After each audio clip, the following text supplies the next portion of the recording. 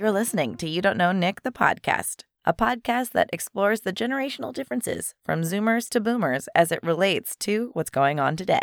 Enjoy. Hi, I'm Jessica Lynn Verdi. And I'm Alex Mitchell. I know a lot about Middle-earth. Yeah, and I know that there were some rings or something. We're the hosts of the podcast of The Rings. Join us as we deep dive into the lore of Middle-earth and cover the topics and people you might want to know about before The Rings of Power premieres on Amazon Prime, September 2nd. After that, we'll be doing an episode-by-episode recap and analysis once the series is live. Listen for a new episode every Tuesday. And until then, may our roads meet again.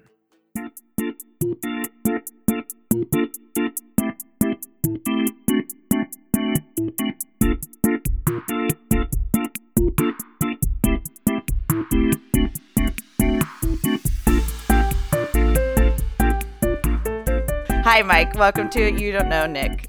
Hi, Jess. Glad to be here on You Don't Know Nick. You bullied your way onto... I did. I was like, hey, when am I going to be on your show? When? Can I be on? To your credit, David A. Goodman also said, I'll be on your podcast. Oh, so I think everybody we interviewed from the Orville is smitten with you. I don't know if it has anything to do with that. They didn't say like, hey, Mike, we should get together and do a podcast. But they're all like, hey, Jess, can I be on yours? Yeah, that's part of my insidious charm, Mike, is to make I overwhelm people. It's true. I make them feel like they're the most important person in the world in that moment. Oh, and you do such a good job of it. I'm so glad. Because the truth is of the matter, it is a genuine reality, but people used to call me the faketress at the restaurant.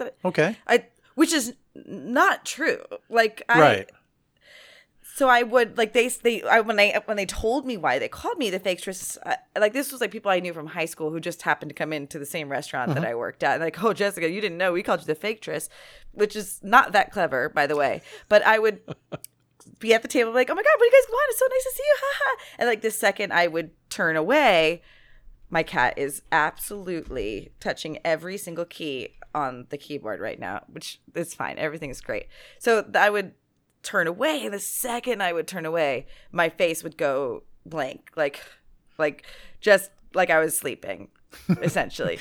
And so they thought I was faking it, but when in reality I was on, and then now I don't have to be on. I agree with you 100%. And who is more important than the person you're talking to at the time that you're having a conversation with?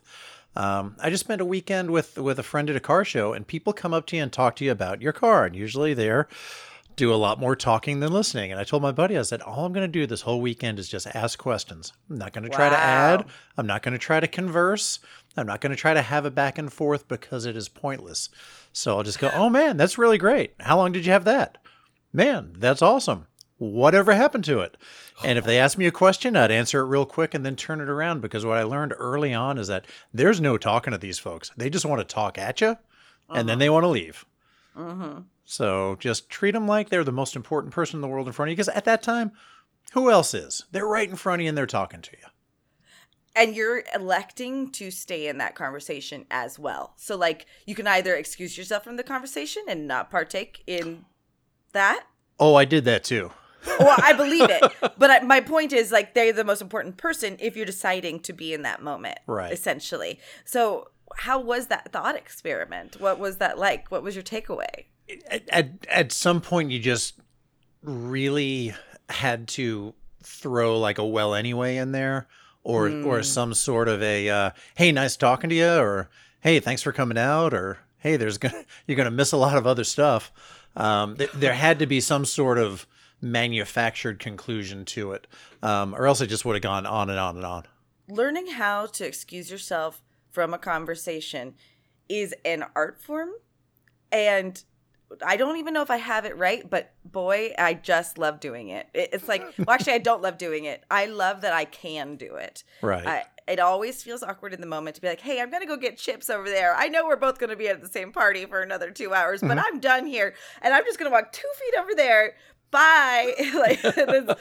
Literally, I will say those things in so many words to people so that I can stop talking to them.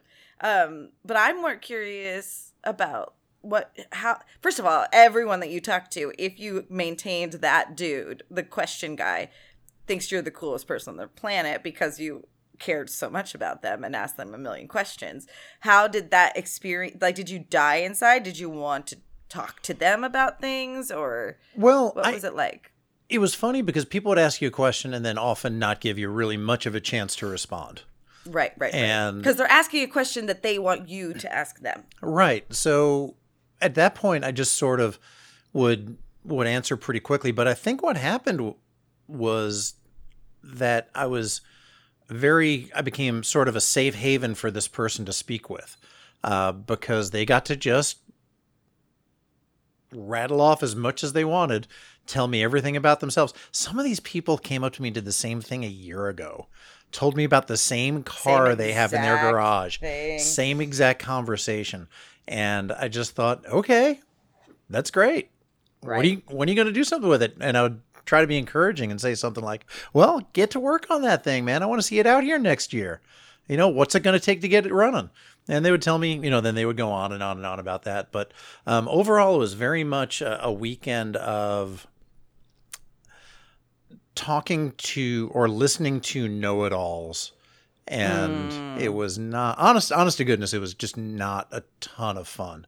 But when I realized that there was really not going to be a two-way conversation to be had, I just kind of told my buddy, I'm just going to listen and ask questions, because there's no way to get a word in with this crowd. There's just not. I definitely was. I was them up until, my late 20s and even into my early 30s and maybe into my mid 30s. I was them who loved to talk about myself and I don't know what. I mean, I go to enough therapy to know that I definitely have a penchant of wanting to be validated and accepted and liked. But talking about myself is one of my biggest crutches or curses. And I was there as well. And it was just, I think there's a natural tendency to try to find common ground with somebody. So you want to talk about what you've done and your experiences and find that common ground. And you want to help people. And too. you want people Sometimes to, you want to, and you want people to like you. So you want to talk about things about yourself. And I mean, I get it. I've been there. I have been the person that have driven other people crazy most of my life, and probably even all of my life. But I just honestly, it was a conversational technique. That got recommended to me once by a coworker, and I just thought, okay, this is the perfect avenue to try it, because I'm just surrounded by, a bunch of AA+ overachiever control freaks, and I'm just going to sit back and let them talk, because the conversation's only going to go one way anyway. And they're the most disenfranchised people, right? These middle-aged white men having a really hard time in the world. And boy, they really need someone to listen to them. But my people are so persecuted, Jess. It is the struggle is real. And it's so interesting. I've heard a few times from white men to be like, well, I'm a white man in Hollywood now. And it's a glib response to how working in Hollywood is. But it is, like, you can tell that those locker room conversations that you hear men talk about, quote unquote, they really are lamenting how much harder it is and how much more accountable they have to be because they are white and middle-aged or a man or whatever. And I'm not saying it's a good thing. I'm saying it's a bad thing. And then these people joke about it. Like, oh, well, I'm a white man, so it's hard right now for me. And we can turn it around and joke about it. But in reality, when people say that, I can see that they're still processing. They're testing the waters with me to see if I can go, I know, right? It's so hard for you guys. Like, just by being white, they're seeing if I'm going to actually empathize or if we're going to joke about them. Am I being clear about what I'm saying? Sure. You're being clear with me, because I work with... and spend time with these folks more than I want to. Yes. But we've talked about this offline and stuff like that a little bit. And you hear the sort of lamenting that, well, if we want to treat people fairly, how come I'm not being treated fairly anymore? Everybody's picking on me now. And it's like, well, I think for the first time in your life, there's a certain amount of accountability, and people aren't just going along with your with your BS. They're actually holding you accountable for it, and they're calling you on it. It feels like you're being picked on when you're really not. Right.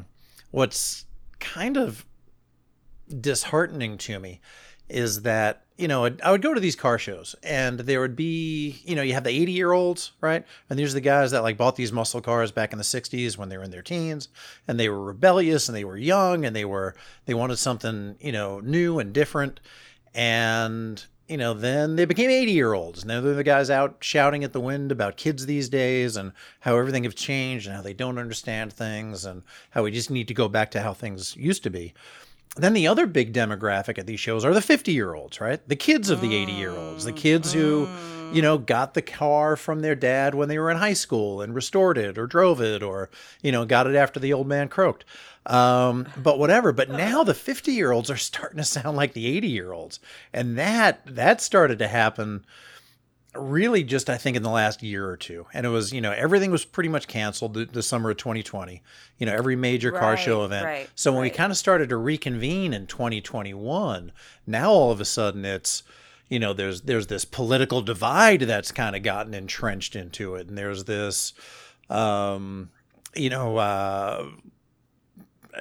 this just sense of things changing unnecessarily, and just this big not even progressive, just anti-progress movement of, of now the 50-year-olds who are starting to sound like the 80-year-olds. So anyway, that was what I did last weekend. What did you do? I think I just played video games, Mike. I really do. Here's the best part. We've done 10 minutes of this podcast and people have no idea who the fuck you are. And I think I love doing this, even though I'm consciously thinking in the back of my head, I'm like, audiences must not want this. They must, like, who is this fucking guy? Why are we talking? But at the same time, I kind of love it, where it's like, you don't get to know. I might add at the top, like, this is Mike Richards. Good luck. But Mike, who the heck are ya? Well, first and foremost, I identify as your co-host on Mission Log the Orville, which we do for the Roddenberry Podcast Network. I love that. Beyond that, let's see. We talked about my car hobby a little bit. Or an epithet? I can't ever say it right. Sure. It's like Mike, the co-host of Jessica Richards. That's it. That's what I am. Beyond that, I've got a car hobby, which I like the cars. The people are getting a little bit frustrating. Yeah, it's fresh on your mind. And yeah, it sure is. And then full-time job, I work as an airline pilot for a major U.S. airline. So I've been flying for a long time, since I started my first flying lesson in 1986. Whoa. So yeah, so that is that's probably, most of your listeners probably weren't even born then. Venture to guess. That's not true. Not true? Okay. I don't think so. I think, this is a podcast where we were initially supposed to talk about generational differences. That's true. Gen X and millennials, right? Well, yeah. So the guy that I did with, it's actually really not quintessential Gen X. He's closer to an older millennial. Or I had a guest on, Dr. Christopher Bell, a couple of weeks ago, and he was just blowing my mind. Right. He said the way we talk about generations is wrong. To loop people into a group of 20 years is incorrect. Micro generations are probably more where it's at. So he said Zennial. We used to call Nick a Zennial, but he's he's in between a Gen X and a millennial. Yeah, and this guy said Zennials doesn't exist, but that's the pocket of time where Nick was born. Mm-hmm. So he definitely understands a Gen Xer, but Gen Xers were like, their heyday was in the 80s, or 80s and 90s. Anyway, I'm not even going to get it right. But what we think is Gen X is not Gen X. And I'm like a geriatric millennial. is what they're calling it. Yeah. So we have all sorts of listeners, I guess is my point. Or hopefully we do. Because I'm Gen X. I mean, I got out You're of college quintessential Gen X. Right in about 1990, right there. And we were kind of that first generation that was coming out of school, and there was this recession, and things were kind of going backwards, and we felt a little bit lost. And it was a fantastic time to be alive. It really was. It was. I mean, there was. It didn't have that go. keeping up with everybody, including the Joneses, feel that the 80s had. It was more of like hey, let's just kind of take a gap year and figure out who the hell we are. And that was really from like 92 to about 96, I think was probably, the time in my life that I felt just most comfortable with the music and the very laid back fashion. And, that was when workplaces started to get more casual and management structures began to get more flat. And just things really, really changed during that period of time to a lot of things that are included today. I mean, that was sort of the genesis of what we see today in the world of technology too. Kind of all had its, I think, early stages then. Where I disagree with the whole generational thing and labeling this generation as one way and another generation as another is because you don't stay that way your whole life. I mean, one of the things I worked on for a project, I think honest to goodness, I think it was some research I did for Mission Log the Orville. Oh, okay. And we talked about You told me about this. workplace romances and stuff like that I was looking at. So, you look at, the younger generation, whatever you want to call them, whether it's Gen Z or, you look at them and they're all very, willing to have workplace romances. Boomers are like, no, that's wrong. You shouldn't do that. Don't dip your pen in company ink. Okay, they're all fucking the secretary. Yeah, though, whatever. They're all, and then you have myself. It's You more have Gen fun X. when you have... Gen X is like we have no real responsibility here whatsoever. No opinion on things. Y'all do you. But what I hypothesize is that it has nothing to do with what generation you have. It's what experience have you had, and these people that are right out of school working, alongside other people that are, their age and young and attractive are very willing to date each other and have relationships because it hasn't ended badly yet. And then you have the Gen X that are kind of like, you got to be careful. And then you got the boomers that are like, no way will I ever do that again because I've been through that and it's not working. So I think it's much, much more of an experiential thing than it is a what generation were you born in thing. That's a very, very good point. That I shit in the company ink all the time. Because I guarantee these boomers were, back, when they had their sideburns and their turtlenecks and stuff like that, and they were listening to the Monkees, that they were, working at their first company and that they were, asking out the secretary or probably more likely sexually harassing the secretary. Yeah.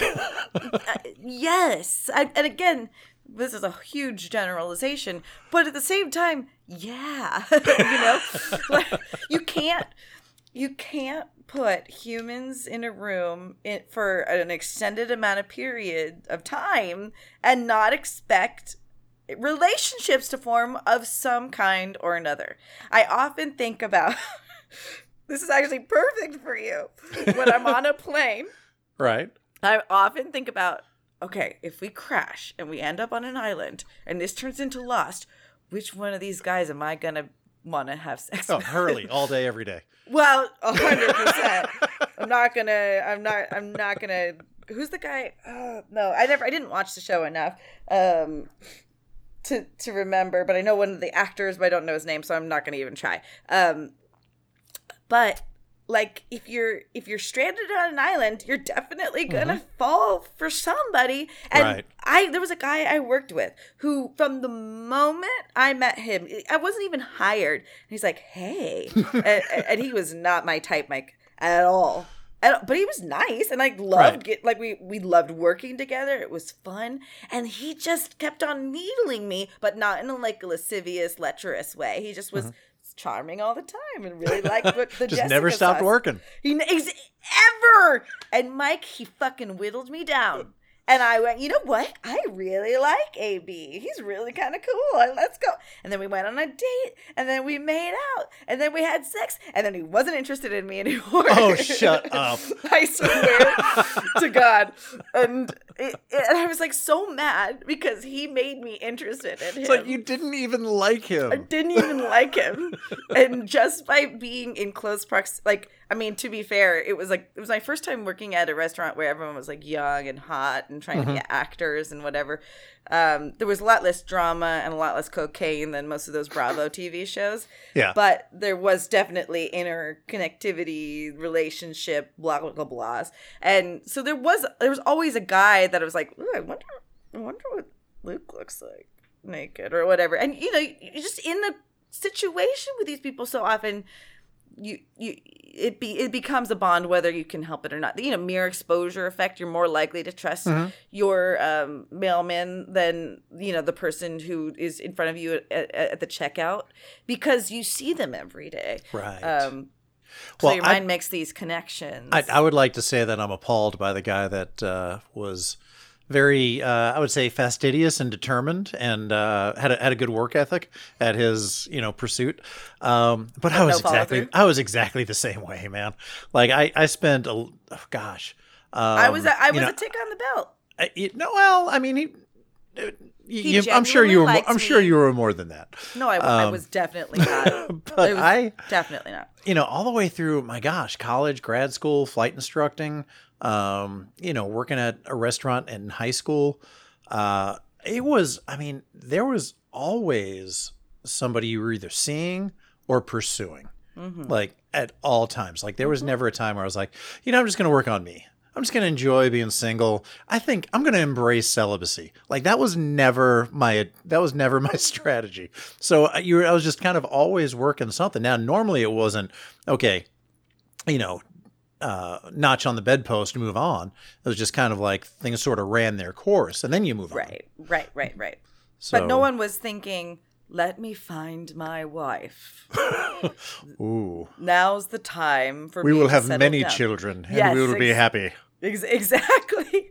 But yeah, even Alex and I were talking about how like some people, and maybe you were like this, but like how some people are like, oh man, I'm so glad to be single again. Or like after a breakup, like that's their phraseology is, oh God, I'm ready to get back out there. And he's like, I've never understood why people say that. And I'm like, oh my God. And I actually get sad for people who say the opposite when they're in a relationship, like, oh, I couldn't be in the dating pool ever again. Could you imagine being single again? I couldn't even do it. Like almost staying attached because the idea of having to go find someone new was, by the way, you don't need to be with anybody in order to be happy. So that's the attachment itself is a problem.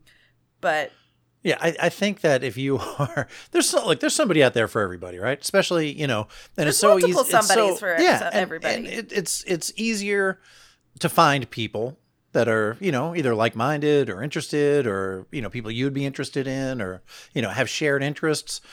So anybody who says like, hey, I couldn't imagine being out there dating again.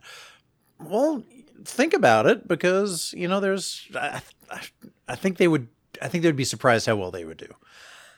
Well, it all depends on how much you want to put yourself out there. Right. There's like hurdles to get to that point too. So like, even if you willingly, like even the person is like, oh God, I'm so ready to be so ready to get back out there.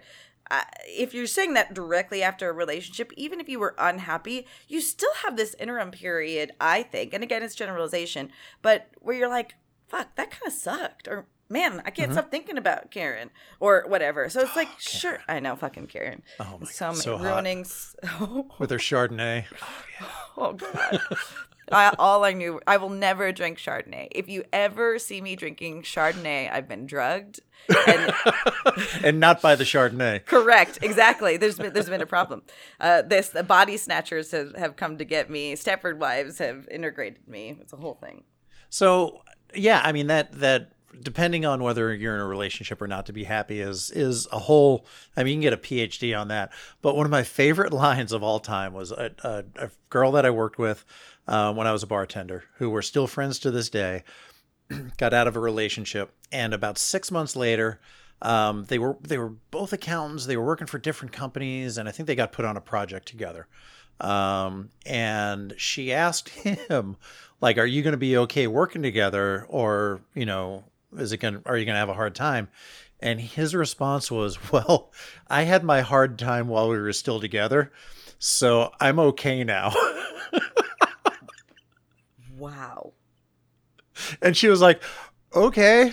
And then they just, she was like, why do I do this to myself? And I'm like, I don't know. Wow. But I kind of feel like if somebody said like, hey man, are you having a hard time now that you're single? I'd be like, no, I had my hard time when I wasn't single. And I can understand that. My second boyfriend, we broke up 100 times. He kicked me out of the apartment 25 times. Wow. And we even broke up for like 3 months, and I went crawling back. One time after we had been officially broken up, I entertained going back to him a year later because there was an emotional attachment to the dysfunction. What was my point in mentioning it? Just wanted to tell you, like, all the sad things. We were talking about having a hard time while you are. While you are together. By the time we finally, thank you. By the time I finally walked out the door, I had said to myself prior, if he breaks up with me one more time, I'm done. But I had to get to the point, like, and I was always seeking advice from my brother or my dad. I'm like, I don't know what to do. And eventually my brother said, at a certain point, you will be done. And hopefully it happens before he hits you or something. And honestly, the last day I walked out is when he did push me. And so I was like, oh, that's even more reason to never come back. But I don't think I know I couldn't have left him sooner because I wasn't ready to leave him yet. Right. Despite how hard it was. But by the time I walked away, it sucked, but I didn't want to go back. So like the hardest part was over, and I went through it with him, if that makes sense. No, it makes a lot of sense. But it's a process that you have to get through. And I've always sort of, kind of ridden these relationship waves until they crash without saying, it would really be smart to end the relationship now because I see this isn't going well. And, the logical thing to do is just end it. Nope. I just wait for it to just shatter. Right. And then just kind of pick up the pieces and get on my way. I think this is the one Dane Cook joke that he didn't steal, or maybe he did steal it, where he's like, I love meeting someone who I hate, and I start dating them, and I'm like, oh, let's let this go on for another year and until we hate each other, or something like that. I even butchered a really bad Dane Cook joke. Because, I don't know, apparently he stole all the jokes from Steve Martin. Are you watching Only Murders in the Building? I am, but not season 2 yet. I've just finished season 1. God, Mike, go now. That whole little TV show is about generations, kind of, too. It really, it's very well done. Oh, God, I think Martin Short should get the Emmy, but that's just me. I digress I literally have nothing tethering me to the ground with my thoughts right now. So that's okay. Well, here's why I think having you on this week for You Don't Know Nick was exciting, on top of like just wanting to do this eventually with you. Anyway, we don't have an episode of our show this week, and it's been a while since we haven't had an episode of our show. That's true. So we started this sometime around last November, and we had 26 episodes to cover before what we thought was going to be a March 10th release date. That got slid to June 2nd, I think. But yeah, we have done 40 shows in something like the last 6 months. Wow. Which has been a ton. A lot of work, a lot of prep, and getting to see you once or twice a week. Yeah. So it's kind of nice that you asked me to come on here so we could do this, because I do enjoy our talk so much. Yeah, I think immediately we got along, which I wasn't worried about, but I didn't know you from Adam, and I'm amenable in general. But I don't think it would have gone well if, first of all, John Champion, who cast both of us to do, or hired both of us to do Mission Log the Orville, is a really great judge of people, I think. Like, I really, he knows who's good for what. I call him a conduit, and I probably told you that before, but he knows when he has an opportunity who to put in that slot, and he'll get the best results out of that. So he's always going to be a good judge of character. So if John Champion goes, you should meet this person, I'm like, you're probably right. But really, I think we worked so well together because we both were open to learning what the other had to offer. Yeah, and it just kind of comes down to that philosophy of, do I want to talk or do I want to listen? And I think you and I struck the perfect balance of that, because I desperately want to hear what you have to say and what you think, because no, I do, because that will give me an opportunity to learn a different, or maybe another, or a better, or just at least get a different perspective from somebody else, that I can then use, and then that can help me create a more complete picture of how things really are. And one of the best things that I've ever heard was about a year ago when they were doing the Quoting Gene Roddenberry series, was when they covered the quote where Gene said, "You disagree with me? That's great. Let's sit down and talk about it." Because then you're going to learn something. I mean, it's great to have people that think the same way you do, and just get in that echo chamber and, bounce ideas back and forth on each other. It's kind of comical at sometimes too, like if you're the third person witnessing this. But I'm more interested in, getting different perspectives on things. The only way you're going to see the big picture is to get different perspectives, right? Because you can't see everything from one place. You got to go to different points of view, different vantage points, and kind of put all those pieces together. And if you can do that, and you can do your best to understand those different vantage points, then you can see the big picture. Now you really understand what's going on. And that's why I enjoy talking to you and getting a chance to, chat with people that do have different opinions.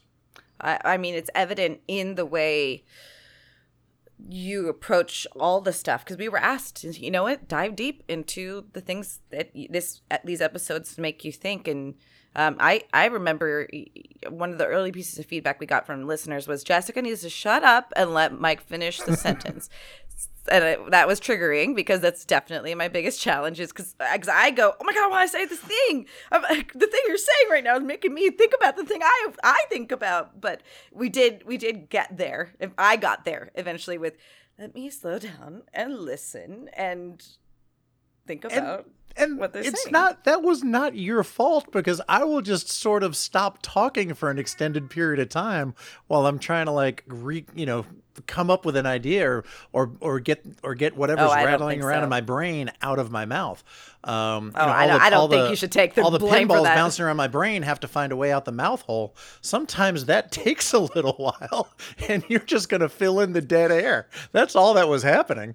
Well, probably less so than that, but I will take it. I had a friend tell me, a very good friend of mine, we were stuck in traffic on the PCH for some reason. Oh, probably because, so we would do theater in Ventura County, which is mostly the county north of Los Angeles. So Los Angeles County is gigantic. And so we had to go to a different county altogether to do theater. And we loved it. Like, community theater is really strong out in Ventura County, more so than it is in Los Angeles. There's no community out here, unless you're doing Fringe.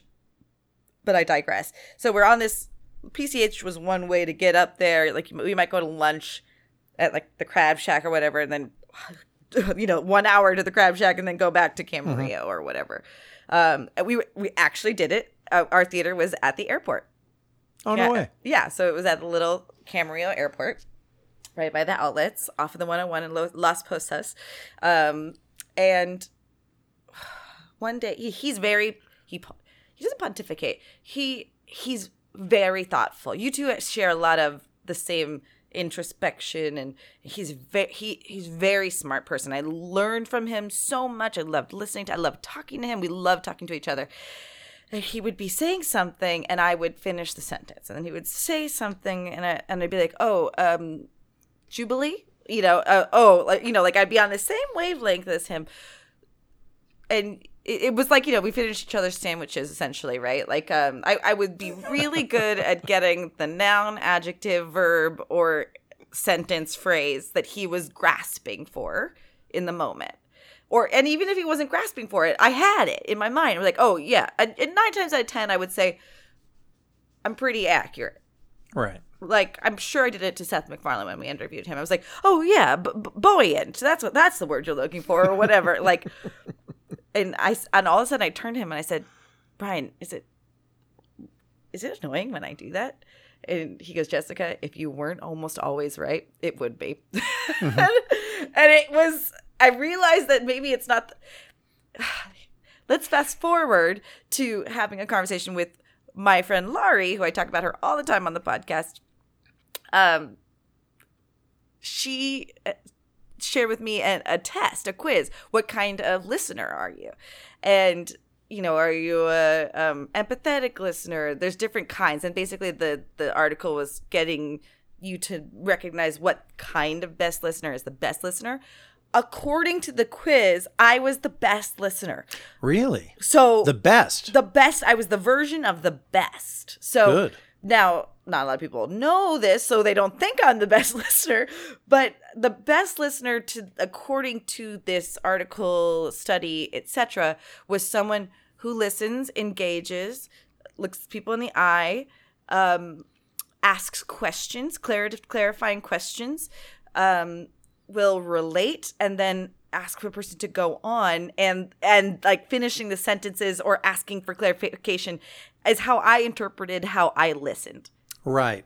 And matching, right? Physical matching. Somebody kind of leans in, they lean back. You kind of match what they're doing. Yeah. But you know that they're engaged. And I think you finishing their sandwiches is a great way to show that you're engaged. How often, though, in this day and age, is somebody just waiting for their turn to talk?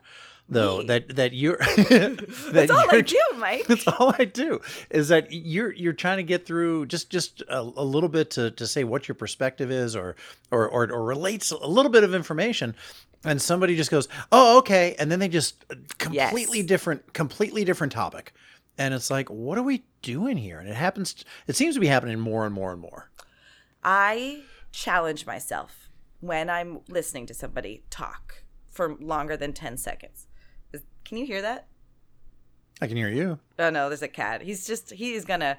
Blue is, so I just learned from someone posting on Instagram that Russian blues are very social. And if they don't get enough social attention, they get depressed and anxietal. So I think right now he's feeling pretty high anxiety because he's right on my desk. Otherwise, he would not be. So okay, that's Blue. Okay. That's Blue. Yeah, big old boy Blue is on my desk. So exactly your point, when you can tell when someone is holding on to an idea about a conversation about a topic that you brought up 5 minutes ago, and they're just waiting for their opportunity to talk. Arms folded, looking down at the ground. Or like you can feel when people are like, people do sharp intakes of breath, go, oh, right. Like they're waiting for their opportunity to jump in. And so a tangent from that is, well, I guess it's not a tangent. I was going to say, I challenge myself when I feel like I want to say something or I'm holding on to a thought while someone else is talking. I'm like, wait till the person is done talking and see if that's something you still want to share.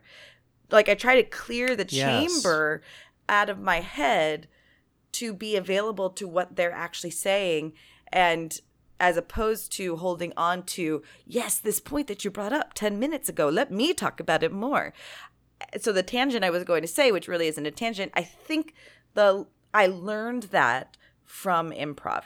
One of the first warm-ups that I take new groups through with businesses is word association. So if I say a word, you have to say the first word that comes to your mind. Mm-hmm. And you can sometimes see people go, so if I say quack, someone's going, a pigeon. Like somehow they got from quack to pigeon. And to them, that made sense. Or they're trying to be funny. Or, because pigeons don't quack or whatever. And so we'll go in a circle and we'll go down the line. So quack to pigeon to fornication, whatever. And the goal is, like, if someone said quack to me, I would probably say quackers. And then I would say quackers. And then, what would that immediately make you think? So what they don't know is we're going to go start from the top. I'm going to say quack, and we have to do it all over again. You have to remember each word you said for 5 turns. And when we get to pigeon person, they're not going to remember that they said pigeon right off the top of their head. Because it wasn't their first Correct. thought. Correct.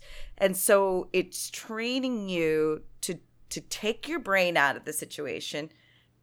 And don't get me wrong, the other aspect of like what we learned in improv was if your first thought is blue, take it out of the equation and move on to the second thought. So if you're like, quack, I'm like, fucker, like maybe not that one, but that's a different that's a different thing I would have to train out. Like what I really appreciated about my improv school was they really didn't want you to go for the easiest joke, the lowest hanging fruit, the lowest hanging nads. But it may, I still, even when we're doing our podcast, I still have to catch myself and go, let him finish the thought. Maybe I have a different opinion. You're gonna learn and like I said, Jessica. there are some dramatic pauses. Sometimes I'm just pausing for dramatic effect.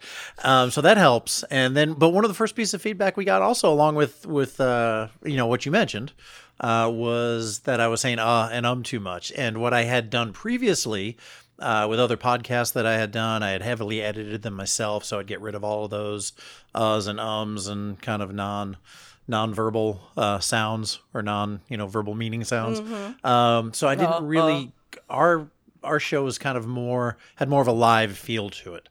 So it just wanted a very light editing touch just to kind of keep the conversation going. And that's where you helped me so much, with my ability to just kind of power through, right, you stumble, you fumble, but you keep going because you've got this idea and this train of thought and you want to get it out. And it doesn't matter if you misspeak a little bit or if you step on your words or you say some wrong word, scenery instead of scene, what have you, something like that.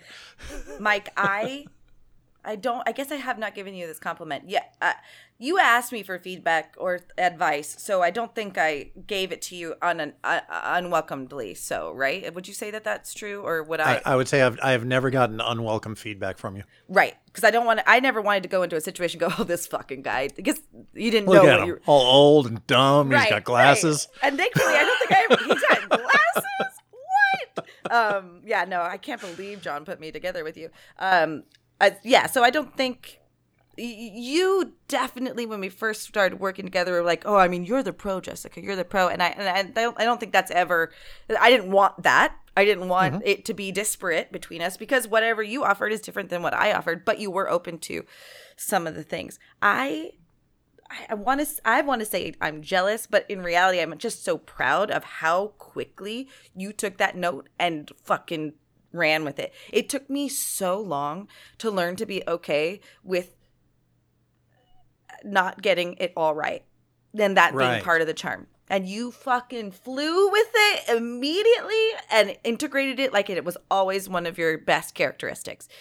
Because the thing I had to learn is that you made it make sense. What you said you were to me ready was like, for that. You were ready for that information. If you're in a conversation and you misstate something or stumble on your words, like we always do, there's no edit button. There's no go back 10 seconds. There's no,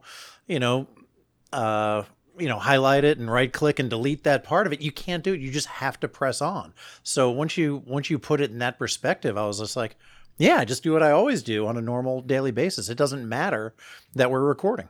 It doesn't matter that we're recording. And there's plenty of people that are talking about mission law, the Orville. So why are they listening to us? I don't know. It's the same reason Seth MacFarlane wanted to listen to us, because we were genuine and authentic. At least that's what I think. I think you're right. And we have found ourselves in sort of, when I look at people who post about the Orville, which are amazing. The community is amazing. Yeah. And they tag, 3 or 4 either podcasts or content creators, and we're in with these, 3 or 4 others. I'm just like, wow, this is elite company to be in, and it's just extremely flattering. It's a compliment, and it's a compliment that I have no problem accepting. Do you know what I mean? Like, yeah. I don't know if I explained the journey that I went through that led up to getting onto the show. But it actually kind of originates around Star Trek Las Vegas. this time last year, which we're about to Right. go to Star Trek Las Vegas this coming week. If you're listening to the podcast in real time, you can find us at the Roddenberry stage on in Bally's for Star Trek Las Vegas if you want to join us. And everyone was experiencing workplace work hardships, no matter Right. what field you were in. Whether you had to go to work because you were a necessary job or You were essential, or you Essential? stayed home because you just found out you're not essential. you're not essential. Exactly. Everyone was struggling in one way or another. I was struggling from lack of work. Some actors fucking booked throughout the entire pandemic. I booked a lot of personal jobs, and I am very grateful to some people that kept me afloat with like, hey, can you record this for me? Or are you available for this? Edit that. And then Twitch streaming and stuff like that. But it was getting to the point where like things were starting to open up and I wasn't going back out on auditions or I wasn't booking or whatever. And something can happen just no matter how strong your sense of self is in this business, which has to be very strong, by the way. Right.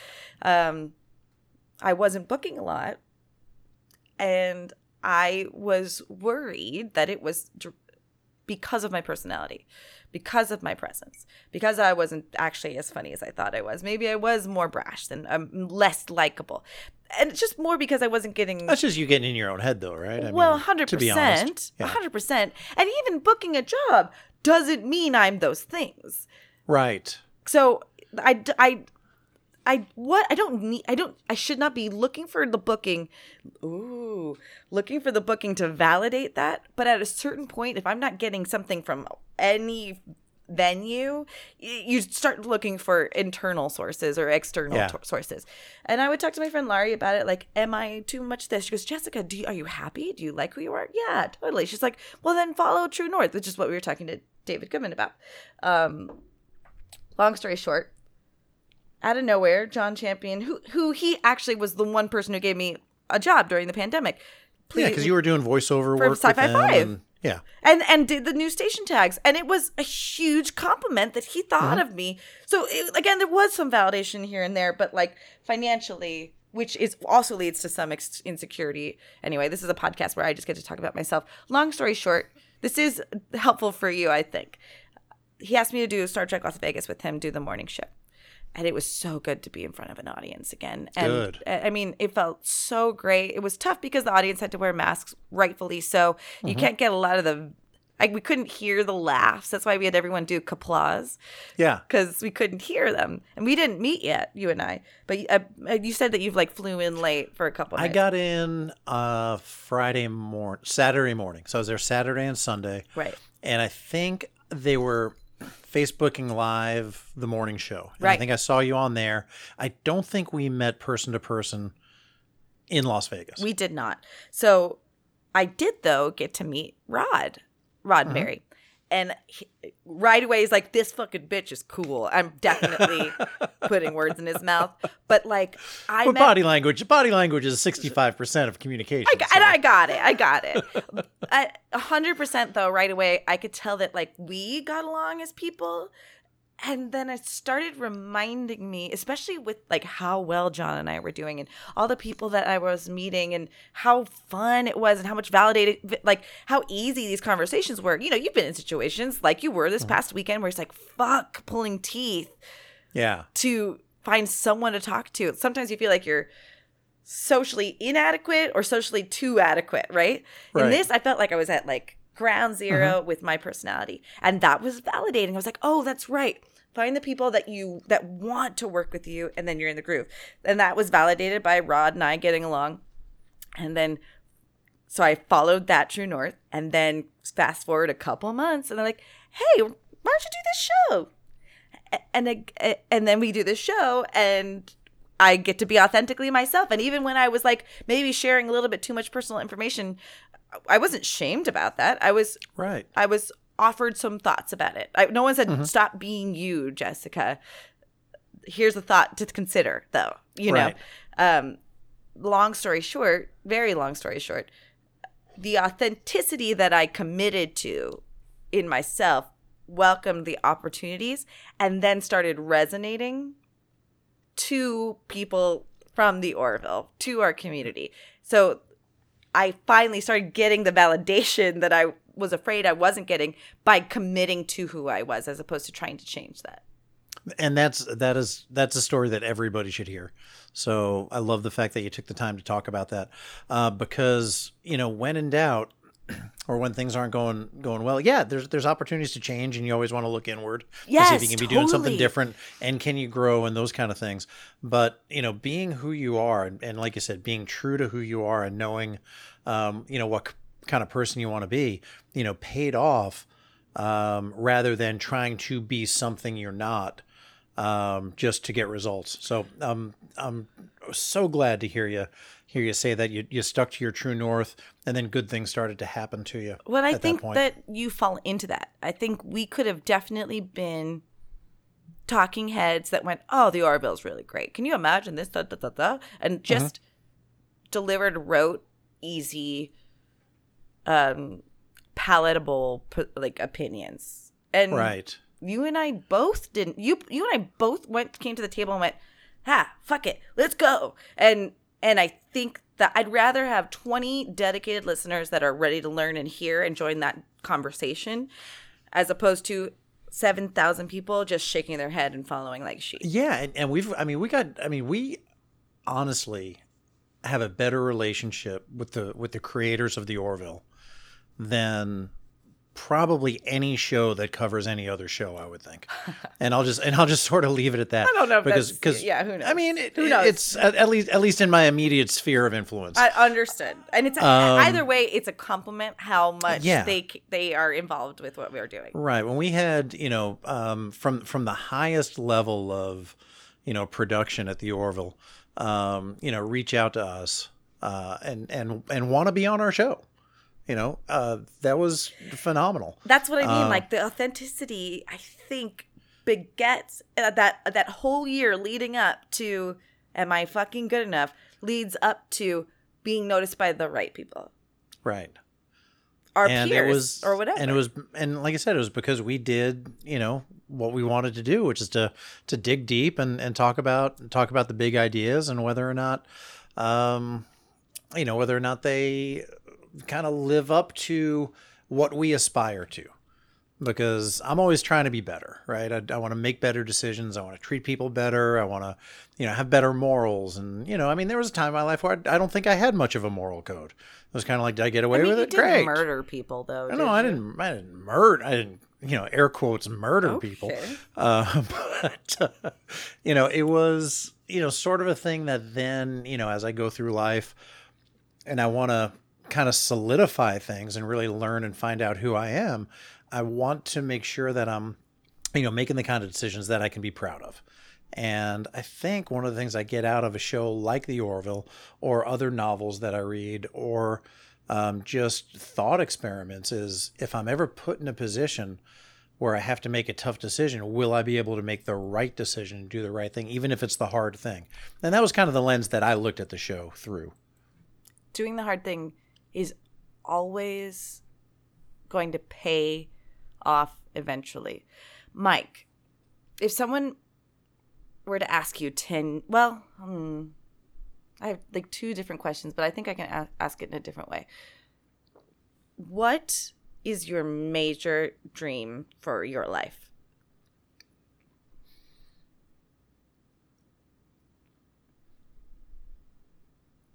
I would like both of my kids to be happy, comfortable, fulfilled, and fully realized individuals that are just living their best life.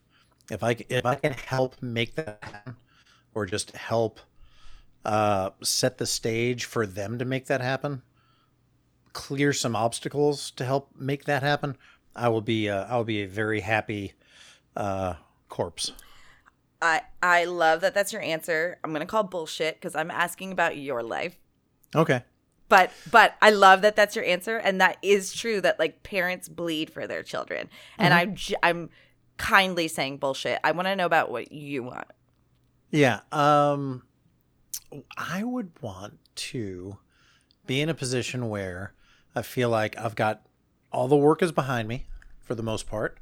Kids are raised, they're off the books, they're happy and fulfilled. Right, which is so important. Maybe I still have a couple of years left where I can continue to grow and evolve. Where even though at that point I'll be retired, even though I'll be, maybe less active in my industry, I can continue as an individual to learn more, to experience more with other people and share their perspectives, and just maybe one day, to the greatest extent possible, understand how we all fit together. Now that is I think somewhat unattainable, but I don't want to end up in a situation where my thoughts, my way of life, and how I perceive things just solidify. I want to keep that agility of thought and being able to continue to evolve through, as long as I have. One of my best friends said, the older you get, the smaller your world gets. Whoa. You stop traveling, right? And then you just kind of stay maybe in your state or your neighborhood. And then it gets to the point where you're kind of house ridden. And then you get to the point where you're in a hospice bed and you're just kind of bedridden. So your world just kind of continues to get smaller and smaller and smaller. And I just, my goal in life is just to kind of keep beating those walls back, for as long as I can. If you could leave the audience with one thought, what would it be? Seek out and talk to folks that are different than you are. Listen to them. Try to get their perspective on things. You very likely you will never agree with them, but it may give you an opportunity to at least hear a different perspective and understand that people with different backgrounds and different thought processes, different ways of thinking, have a reason for being why they are the way they are. And at least then maybe you can understand where they're coming from a little bit more. And you may learn something along the way too. I think our echo chamber sounded really good today, don't you think? I love talking to you because it's just like, bam, I say something, you say it. And it's like, yeah, I agree with that. It's so much fun. I'm grateful that we met. I'm grateful that we have many more things ahead of us. I think we're going to get trashed in Vegas. I'm so excited. Samesies. Okay, probably not trashed, but we're definitely going to have fun. And thanks for being my friend. And thank you. Thanks for being my friend. And thanks for letting me bully my way onto your show. It's the best. It's the only kind of bully I want. All right, bye, Mike. Bye, Jess. Bye.